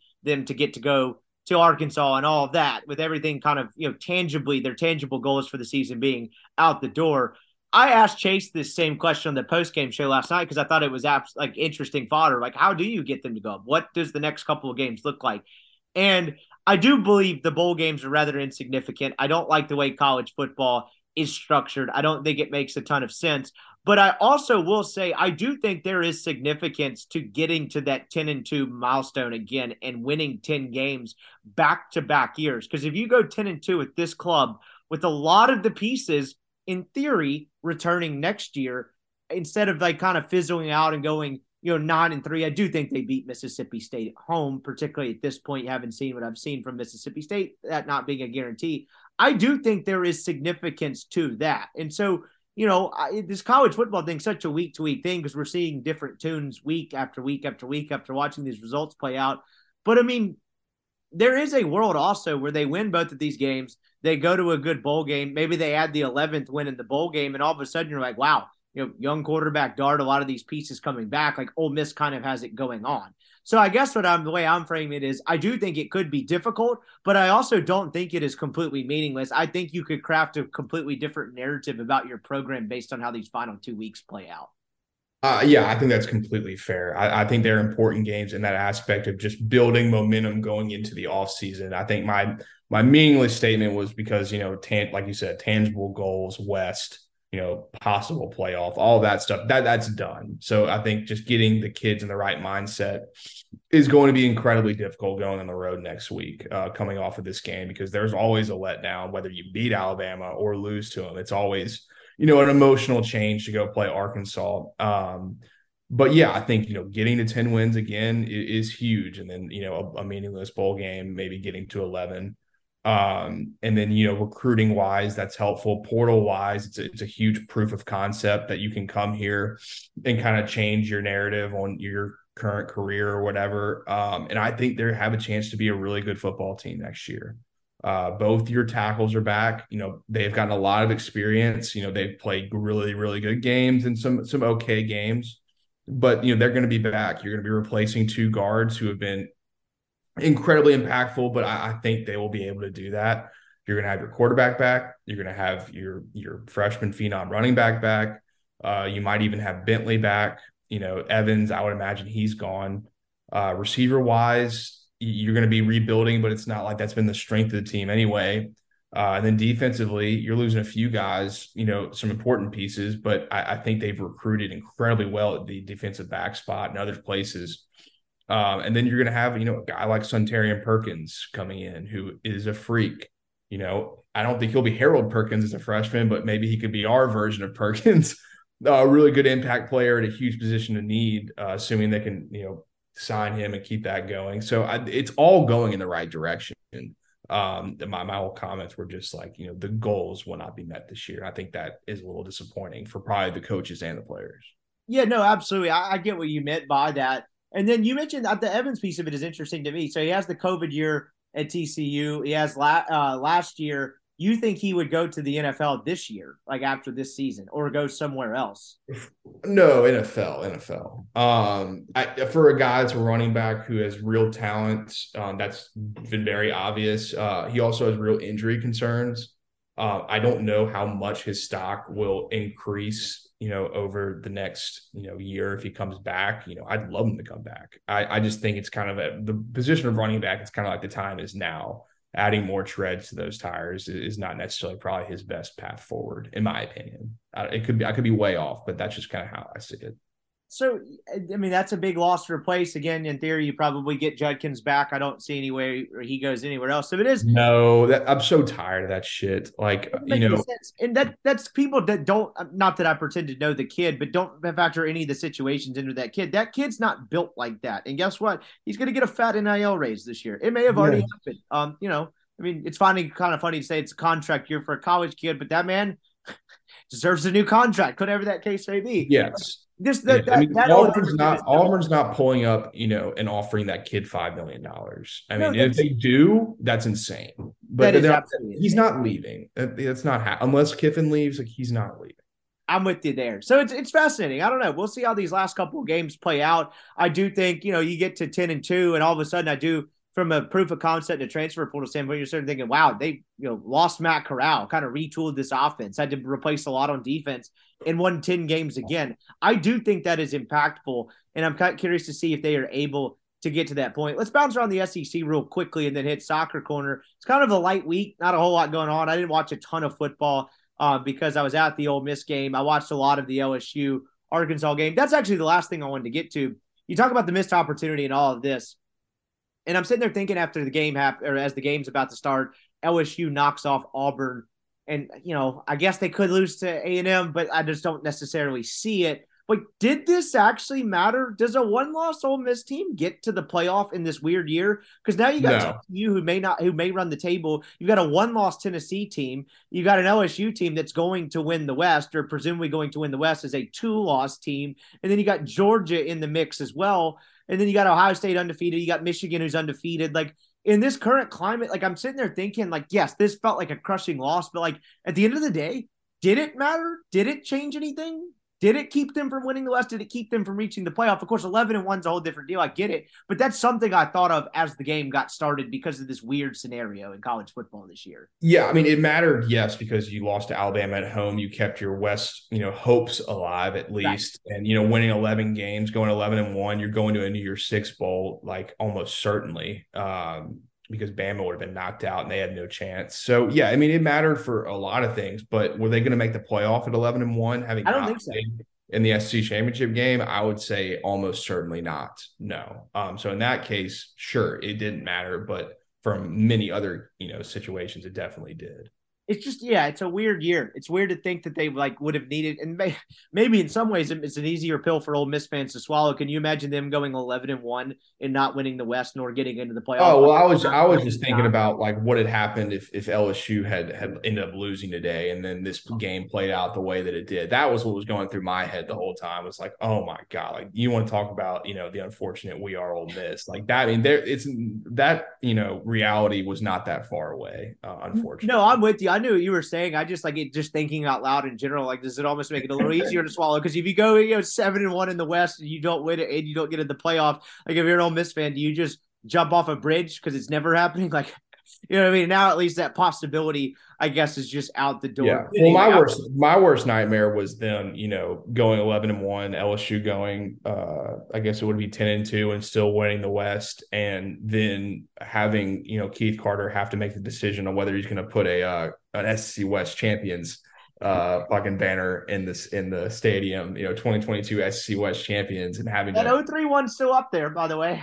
Which is a joke, by the way. I think I told somebody that while I was working there. I was like, can we take this shit down? Like, please. Like, you want to be serious? Like, that's how you be serious, is you fucking take that shit down. Not only that, it says co-champions on there. They didn't even just not the loophole. They didn't win the tiebreaker LSU that year. It literally just says co-champions. It's just like, come on, man. What are we doing? Like A&M. It's like A&M getting rings for getting fourth place. Yes, exactly. Like I get it. It was a Pete Boone thing at the time, but it is just funny. So I don't know. We'll see how these last couple games shake out. Looking around the league, it was kind of a light SEC slate in terms of impact. Outside of that, I did not watch a second of Auburn A&M. Good for Cadillac Williams. That looked like a really cool scene for a program and a fan base. Awesome scene. I know we don't want to compliment them right now, but that was really, really, really impressive by that fan base and by that football team. Just the entire night was, doing the swag surfing during the post-game interview with the lights. It was really cool. I was like, this is awesome. A&M, though, this is a true – I saw a college football writer say this earlier today, and I thought it was an interesting thought exercise. It's like, this is truly an unprecedented situation. Alex Kirchner tweeted that. I saw it. And in any other rational scenario, this guy would be canned. You came in as a preseason top 6 team, and they may go 3-9. I don't know who they play next week. It's UMass and then LSU. Okay, 4-8. So, 4-8. Like, what in God's name? How is this happening? How do you not beat this version of an Auburn team with an interim head coach, even in that state game where you could have made an argument Auburn should have won that game, but they were still just a train wreck offensively. It's Ashford run on the edge or nothing else. Occasionally you have Bigsby pop one. How does this happen? I get it. Backup quarterback. I get a lot of those things. They're dealing with injuries too, but you're at the point where you cannot even win this game on the road against this current version of Auburn. It just blows my mind. Yeah, I didn't really see a lot except for like the last few plays because we were at that party, but it's inexplainable. And I think Kirchner, who, made that tweet, was like, I don't think we've ever seen a roster with this much talent, with these expectations, just have a season that was like, literally we're going 4-8. Even Brian Kelly's Notre Dame year was like, okay, like this is definitely really, really weird, but it's not to this level. It was not the top 10 level. And you saw with that year, Kelly, completely changed like almost everything about that program. And we've had, conversations back and forth. I don't know if Jimbo's going to do that because Kelly didn't have $85 million hanging over his head to get fired. Jimbo, he's in such a point of leverage right now that, I think he will, because I think he doesn't. Obviously, he's an incredibly competitive person, but I'm not sure if it might matter. And then, of course, he's going to be the most fascinating. His roster, come December 5th is going to be the most fascinating roster in football because, like, how many of these guys freaking stay? Feels like a lot might leave, does it not? It feels like a lot. It feels like a lot are going to leave. So, I don't know. They're not in a good spot by any means. That's pretty freaking obvious because that Auburn team is terrible. And they lost to them, like, in a just completely incompetent fashion. I watched a decent bit of State Georgia as I got back home from the game and then waited on my segment for the post-game show. Look, I get it, 5-point game at halftime. It was a little bit competitive, but this Mike Leach thing is just completely played out. And I was guilty of reading some state message boards today just to try to get a little bit of a vibe of what they're feeling about this thing. And that seems like they feel the exact same way. Like they against good teams and good opponents, this doesn't really work. It's predictable. It's kind of played out. They'll be 7-5, and they'll rarely go 4-8. But outside of that, man, this is tough to watch on a week in and week out basis. And now on top of this is you're now actually watching Will Rogers struggle, where he's not hitting open receivers and he's not footing the ball in the right place. Like for all the knocks on him about arm strength and athleticism and all that, at least he was accurate and put the ball where it needed to go and was responsible. That's not even happening anymore, and you're bearing the results of it. I would be very frustrated as a Mississippi State fan because there just seems to be little evidence that is ever going in another direction outside of you will be 7-5. You'll win a game you're not supposed to win, which he actually hasn't done this year, and then lose one you're not supposed to lose one you feel like you shouldn't lose. And that's just kind of it. That's what this is. And I feel like that was a kind of what you saw play out on display against the machine that is Georgia on Saturday night. No, I mean, we talked about it last week, and we kind of had a slight disagreement. I'm willing to say that, you were right. I was wrong. You were smart. I am stupid. It is not working. It is not. But it's works, not but working. It's not a high ceiling thing. Exactly. And, if you're Mississippi State, your expectations, on a good year is to win, 8 games, maybe even 9 if you have a favorable schedule. And I don't think they'll ever get to that point with the way that this current offense is structured. And honestly, it's begun to bleed into the defense because I think they have a really good defensive coordinator, but the offense gives them so little confidence that it just doesn't even matter at this point. And so, I mean, it's not good. And they have some shit team, and then Ole Miss. I mean, a 7-5 season and losing to Ole Miss, you have to even think of, at least consider it. And then, you add in the fact that John Cohen basically came out and said, at Auburn, we have different characteristics and, requirements for the job compared to there, which I was like, this is the most bizarre thing ever. I mean, you're just shooting yourself and your former, alma mater and job. That was the weirdest comment of the weekend.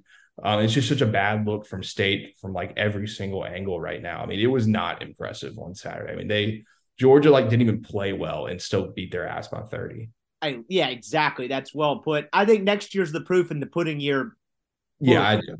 Because of the COVID deal, they have 8 home games next year. They play 8 serious? games. Yeah, something that with this, I read about this a couple weeks ago, and I don't know exactly what the case is, but it has something to do, I believe, with their scheduling with Arizona getting derailed by the 2020 COVID year. So they will play 8 home games in Starkville next year and 4 on the road. So if you go 7-5 with 8 of your games at home and play, that's unacceptable. Exactly. So I think that's kind of what you'll see next year. I don't think they're canning in this year. I guess if Egg Bowl induces weird things, particularly from that side of the rivalry. With a new AD, you never know. But exactly. Yeah, I agree. You lose by 50 or something to the Egg Bowl. I'm not forecasting that, but could someone get mad enough to where they let Bracky Brett, the interim AD, just take a stab at this and can him? I don't know, but I do think it's probably next year.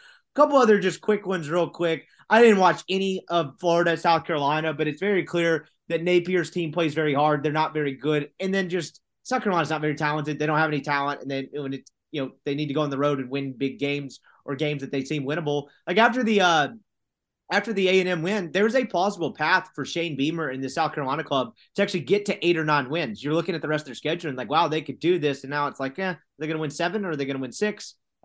Just not very much there. And then I don't know if you saw much of that game. That's just a big nothing burger for me. Good for Florida. They're playing better football, and Napier's going to have that rolling eventually. Yes, I'm a full believer, and Napier's going to have it rolling eventually. It'll be interesting to see if Richardson comes back. He made some pretty sick plays. Travis Etienne's little brother from Louisiana, Trevor, went for 80. I saw that highlight. Florida is not very good, but they're fully capable of beating bad teams. And South Carolina, like you said, plays hard, but they are bad. They are legitimately bad. And then the last one. Oh, go ahead. Sorry, I didn't mean to cut you off. No, that's it. I mean, I didn't see much on it, but are you talking about Vanderbilt next? Yeah, I was going to say the last but not least, our Doors get a W. I was very happy to see that. We'll get to the Kentucky side in a second. I didn't watch much of this game because it happened at 3:00 during the Ole Miss game, but I watched the final drive. I watched them score a touchdown to go ahead. And just to see Clark Lee and the elation of that team and that program, break the, almost 3-year-long streak of not winning a conference game, whatever it is. Maybe it's over 3 years. I can't remember. But point being, just to continue kind of chopping wood and going up every week and losing games to finally get some kind of proof of, hey, this is working and we're doing okay. That was very cool to see. I was glad Vanderbilt got that win. I thought it might happen. I didn't pick them to cover in Neil's picks because they just absolutely shit on me last week. While I think they thought they might have a chance to beat South Carolina at home. But what a great win for Clark Lea. I thought that was awesome. I was happy for them in that program. Awesome. We were actually flipping back and forth a little bit because, as I've mentioned, my brother went to Vanderbilt, and he was texting us. He's like, "Hey guys, like we're like driving to win this football game right here." So we were kind of going back and forth a little bit during the game, and it's just awesome. I mean, like I said, I'm a huge Clark Lea fan. After he handled the passing of one of my former coaches, that was a legend at Vanderbilt, Jimmy Williams. He and the athletic director were just incredible during that whole deal. I was like, this guy's, you're not going to win at Vanderbilt, but he's going to do like a really good job. And this was kind of a proof of concept game that like they've got something going there, to the level that you can get something going at Vanderbilt. Kentucky, no bueno. Whoa, dude, this is brutal. What, top preseason, top 12 team, first round pick at quarterback. So they said, that's again, their words, not anything that I believe or that I think, but not only that, I mean, you lose the home game to South Carolina at the backup quarterback, and then you lose to Vanderbilt. Wow. I thought that Kentucky team, that even though they left Oxford with the loss, I was like, that's a pretty good football team that just came out on the wrong end today. I said the same thing. I was like, if they had the defensive line, offensive line of their pass, like they're like a win the East team. Yes. Like, I thought they are not. I was dead wrong, where Weldon was wrong, like Colin Cowherd. They are terrible. Will Levis, I mean, maybe he's just a guy similar to Josh Allen. No one's a Josh. So I actually take it back completely because he'll never be Josh Allen. I don't see it. I don't get it. Rodriguez is still a beast. They just got a lot of things there. I think this is like a classic, Mark Stoops is leaving for something after this season. I think that's where the Marcelo tweet would fit. I think he's 100% what he can do there. Yes, I think he has done all he can do. He has been there. He's won there consistently at a high level. This is not going to be one of those seasons. It's kind of like he hit the plateau of getting to 10 wins here, and then it's kind of regressing to the mean. And it was just not good. I mean, they're just not very good. And it's honestly pretty surprising how bad they are, considering like what we saw earlier in the year. It really is shocking. And as great as that was for Vanderbilt, on the other end of it, it's like, my God, Kentucky, like, what are you doing here? So that was the week that was in the Southeastern Conference. Before we get out of here, we'll, of course, hit the fastest growing segment on American soil. It is Soccer Corner. I ran into a rabid Soccer Corner fan at the library on Friday evening, Andrew Glaze. He actually showed me he's from Jackson. He showed me a photo of him going to an EPL match, I think earlier this year. I can't remember what it was. Your boy may have had a Coors Light or two in him at this point, so my recollection of the photos may be a little foggy. But just one of the many rabid Soccer Corner fans we have out there, just boots on the ground over there in Europe at the EPL. I know you mentioned before we started recording it was a little quiet week in the EPL, but I'll just start where I always do. We have another week, and it is not quite Man City at the top, and now Arsenal has a 5-point lead. What has happened this week? And I'll throw the age-old question: has anything changed in your opinion? I think this was the week that it did change for me. Hell yeah, 14 matches in. It says. I woke up Saturday morning and watched City play Brentford and watch City dominate them. And then Brentford comes down on like an incredible counterattack and gets the winning goal on the road in like the last second. Huge. Huge. It was really awesome. It was also awesome because their striker, Ivan Toney, who is an absolute beast for Brentford, got left off of the England World Cup squad and had 2 goals at Man City to embarrass them. So that was really cool too. Arsenal goes on the road again and wins, in pretty comfortable fashion. They're now up 5 points, which is like the first real, semi-comfortable lead that they've had the whole time. They're just playing incredibly well against everybody. Home, road, it doesn't matter. I do believe now, more than I have ever believed it, that they have a real chance to win this league. Yes. Wow. It has changed. I think City, I think they're obviously still incredible, and they're in the Champions League and they're still rolling in that. Their form in the Premier League over the last few weeks has been really below their standard, similar to Alabama we talk about. So it'll be very interesting. So the next thing I'll ask you then, if your belief is starting to change a little bit, you have Arsenal that's at 37 points. They have a 5-point lead over Manchester City. Is there a world where Arsenal does not continue at this clip? They get bogged up and it becomes a 5 or 6 team deal or 6 club deal, because we have my guys that I cannot commit to publicly, but I've wanted to be interesting and be good. Saudi Castle United, they're at 30 points, sitting there in solo third place as of this recording. Could this become a thing if City's underperforming? You get a little drop off from Arsenal, where all of a sudden you've got 5 clubs within 2-3 points of this thing at the end, and it just descends into total chaos with the Saudis coming on top, of course, is my hope. But could this be a wide open deal? I see there being a potential scenario for having a pretty tight, maybe 3-team race. I think Liverpool has dropped simply too many points at this stage to be considered. I know they're only in 6, but they are 15 points behind Arsenal. I think that is probably – I don't see City or Arsenal coming down, their form coming down to that level. United is only 11 back. Tottenham is 8 back, and Saudi is 7 back. It being a little contentious toward the end for some of those teams, yeah, I could definitely see having a much more exciting race than we've had in the past. I mean, except for, of course, last year, but that was really only 2 teams. No one else was really coming close there necessarily.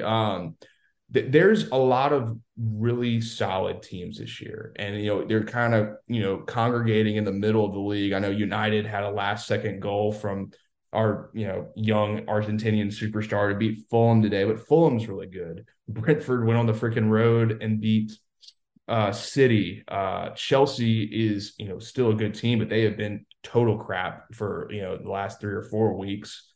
And I mean, even these other teams like Villa with their new coach has come on pretty strong. So there's just so many good teams that I think you could see some of the top teams lose some points here and there, not get 3. And then, yeah, it could jumble up towards the top. But I do think it probably will be one of Arsenal or City at this point. Toward the bottom of the league, I remember, maybe I have this incorrect, but I think West Ham maybe had a moment early in the season where I asked about them. Seems like they've fallen on hard times. They're all the way down to I think 14th or 15th in the league. And then, of course, my favorite personal side story is the Wolverhampton Wanderers, who are now bringing up the rear. They're only at 8 goals scored through 15 matches. I'd be wanting to burn my season tickets in the street. And then Nottingham Forest has now jumped into the last relegation slot. They moved up to 18th out of the 20. So it seems like they're playing a little bit better soccer. And it seems like the bottom of the league is not necessarily decided by any stretch in terms of who might get relegated. I mean, I think there's 7 teams maybe within 4 or 5 points of the relegation zone. Yeah, 14 to 20 are all in danger. Which includes of course, the real life Ted Lasso there at Leeds there, our guy Jesse March. But it seems like some movement at the bottom there too, which is interesting as well. Does Nottingham Forest stay up? How do you make the bottom of the league? I mean, if Wolverhampton just continues to choose not to score goals, that does seem like a problem. It does seem like they might eventually just be like, yeah, we are getting relegated. Yeah, I don't like their odds at all. I see them as a clear favorite to go down. But the rest, from Bournemouth, even Leicester, all the way to Southampton, it could be anybody. I mean, Leeds, they're like the classic meme of why can't you be normal? They played a 4-3 game against Tottenham where they had the lead once, came back from goal down twice. They're just a total anxiety attack, but they have real talent on that squad. I do think they will figure it out. But I'm looking at Bournemouth and even Everton, who we talked about, has not gone down in 65 years. Some of those, those are bad clubs. Really, really bad. I mean, Bournemouth actually has beaten Everton twice in 4 days because they had the Carabao Cup during the week this week, and they eliminated them. That on Thursday, and then beat them on Sunday. So Everton's in real trouble too. There's just a lot of clubs down there. It's way too early to tell on who is going to be a real contender to go down. But there's a lot of possibilities. And then last thing, before we started this glorious segment that is Soccer Corner, I admitted I like the World Cup. It's very cool to root for your country. I watch pretty much most of the USA's, I say most, all the USA's World Cup games, and I actually like turning it on for just random stuff just because what a spectacle it is. You may have tweeted something about this recently. I don't remember, but I thought I saw something from you. No ads, no promotion for the World Cup. I mean, this thing is like starting in like 2 weeks, right? We're going to have, the rematch of the Revolutionary War the day after Thanksgiving, where we got Great Britain and the United States. Hopefully we stick it to them again and then maybe throw some tea on the pitch afterward just to let them know we've had enough of their shit 400 years later. But outside of that, there's been like no promotion for this thing. The only thing I've read on it is that Qatar made a completely portable stadium out of like portable stuff that they can dismantle and take other places. What is up with the lack of promo for this deal? I don't feel like there's been any juice. I think it being in Qatar during football season has totally taken the promotional juice out of this thing. I mean, I don't know if you know this, but the games start a week from today. So a week? That's insane. A week, like, is part of it the whole human rights thing we got going on there? That didn't seem like a great situation. There's the human rights issues. There's the way that this thing was bid out issues. I know there's a new Netflix documentary on kind of how it happened that came out last week that I'm going to watch at some point this week. The injuries, I think what you saw was I said, fuck Qatar because Sadio Mane got hurt playing for Bayern Munich. And like, there's been so many guys. I mean, you could make a World Cup winning 11 of all the guys that have gotten hurt leading up to this tournament because they're in their club matches. Whereas when it's in the summer, you've got like a month or two, maybe like 3 or 4 weeks of training and getting ready for it instead of playing actual competitive matches. Right. So, I mean, there's teams that have like literally had to change their rosters completely because guys are just been getting hurt. And it's not like these are catastrophic injuries, but if you're out for 2 or 3 weeks, I mean, you can't make the travel squad because you don't know when you're going to come back. So you have to give that roster spot to somebody else. And I think just a whole culmination of that, it being over there, the weird rules over there, the hundreds of people who died building the stadiums, the human rights issues. It's been a lot of bullshit. And, I'm going to watch every single game with a huge smile on my face because, maybe I'm a terrible person, but some people I think have definitely, simmered down on, kind of the World Cup and it's where it's scheduled and everything. And, like I said, we'll probably, or maybe have like a real preview show at some point, kind of going over some of the teams and, who could win. But it's definitely lost a little luster with me, I would say. But like I said, I'm watching every fucking game, so it doesn't matter. I saw that their most bets on one side, I forget which one it was, like the most bets to win the World Cup came on the United States. Is that just raw red blood? That's just raw. We live in the U.S. They can't actually win this whole thing, can they? No, okay. They cannot. Well, you never say never. Yeah. But they're going to really have to get out of this group that is much more competitive than it looks when on paper. Iran, our lovely allies over there, they actually have a really competent team, if not a good team. Wow. And Wales, they're up and down, but they have Gareth Bale, who's kind of like, the king of that team. And they have some other really solid players. Then obviously England's England. We are completely outmatched in that game, which has never stopped us before. But it's a tough group. It's a much tougher group than it looks like on paper. But once you get out of that, it's all bets are off because you don't know what your matchup's going to be the next in the knockout stages. You don't know who's going to upset who. It's a completely new tournament. So if they get out of there, you never say never. But I sure as hell wouldn't be betting on them to win it. This has been the fastest growing segment on American Soul. It is Soccer Corner. We'll do a preview show at this point because I do want to get somewhat educated on how this World Cup thing actually works. We probably will not take a deep dive into how they built these stadiums and who died doing it. We'll probably just stick to the soccer on the field. But I'm looking forward to that. He is Weldon Rodenberg. I appreciate the time as always, my man, and we'll holler at you next week. All right, see you, buddy. All right, that was Weldon Rodenberg. That's going to do it for our show today. Appreciate his time as always. If you made it to this into this podcast, I appreciate you making it a part of your day. We'll be back with some Arkansas stuff this week. Never know what else will pop up in between. But gonna have a great week of content for you and some great shows. I appreciate you guys joining along as always. Y'all have a great start to your week.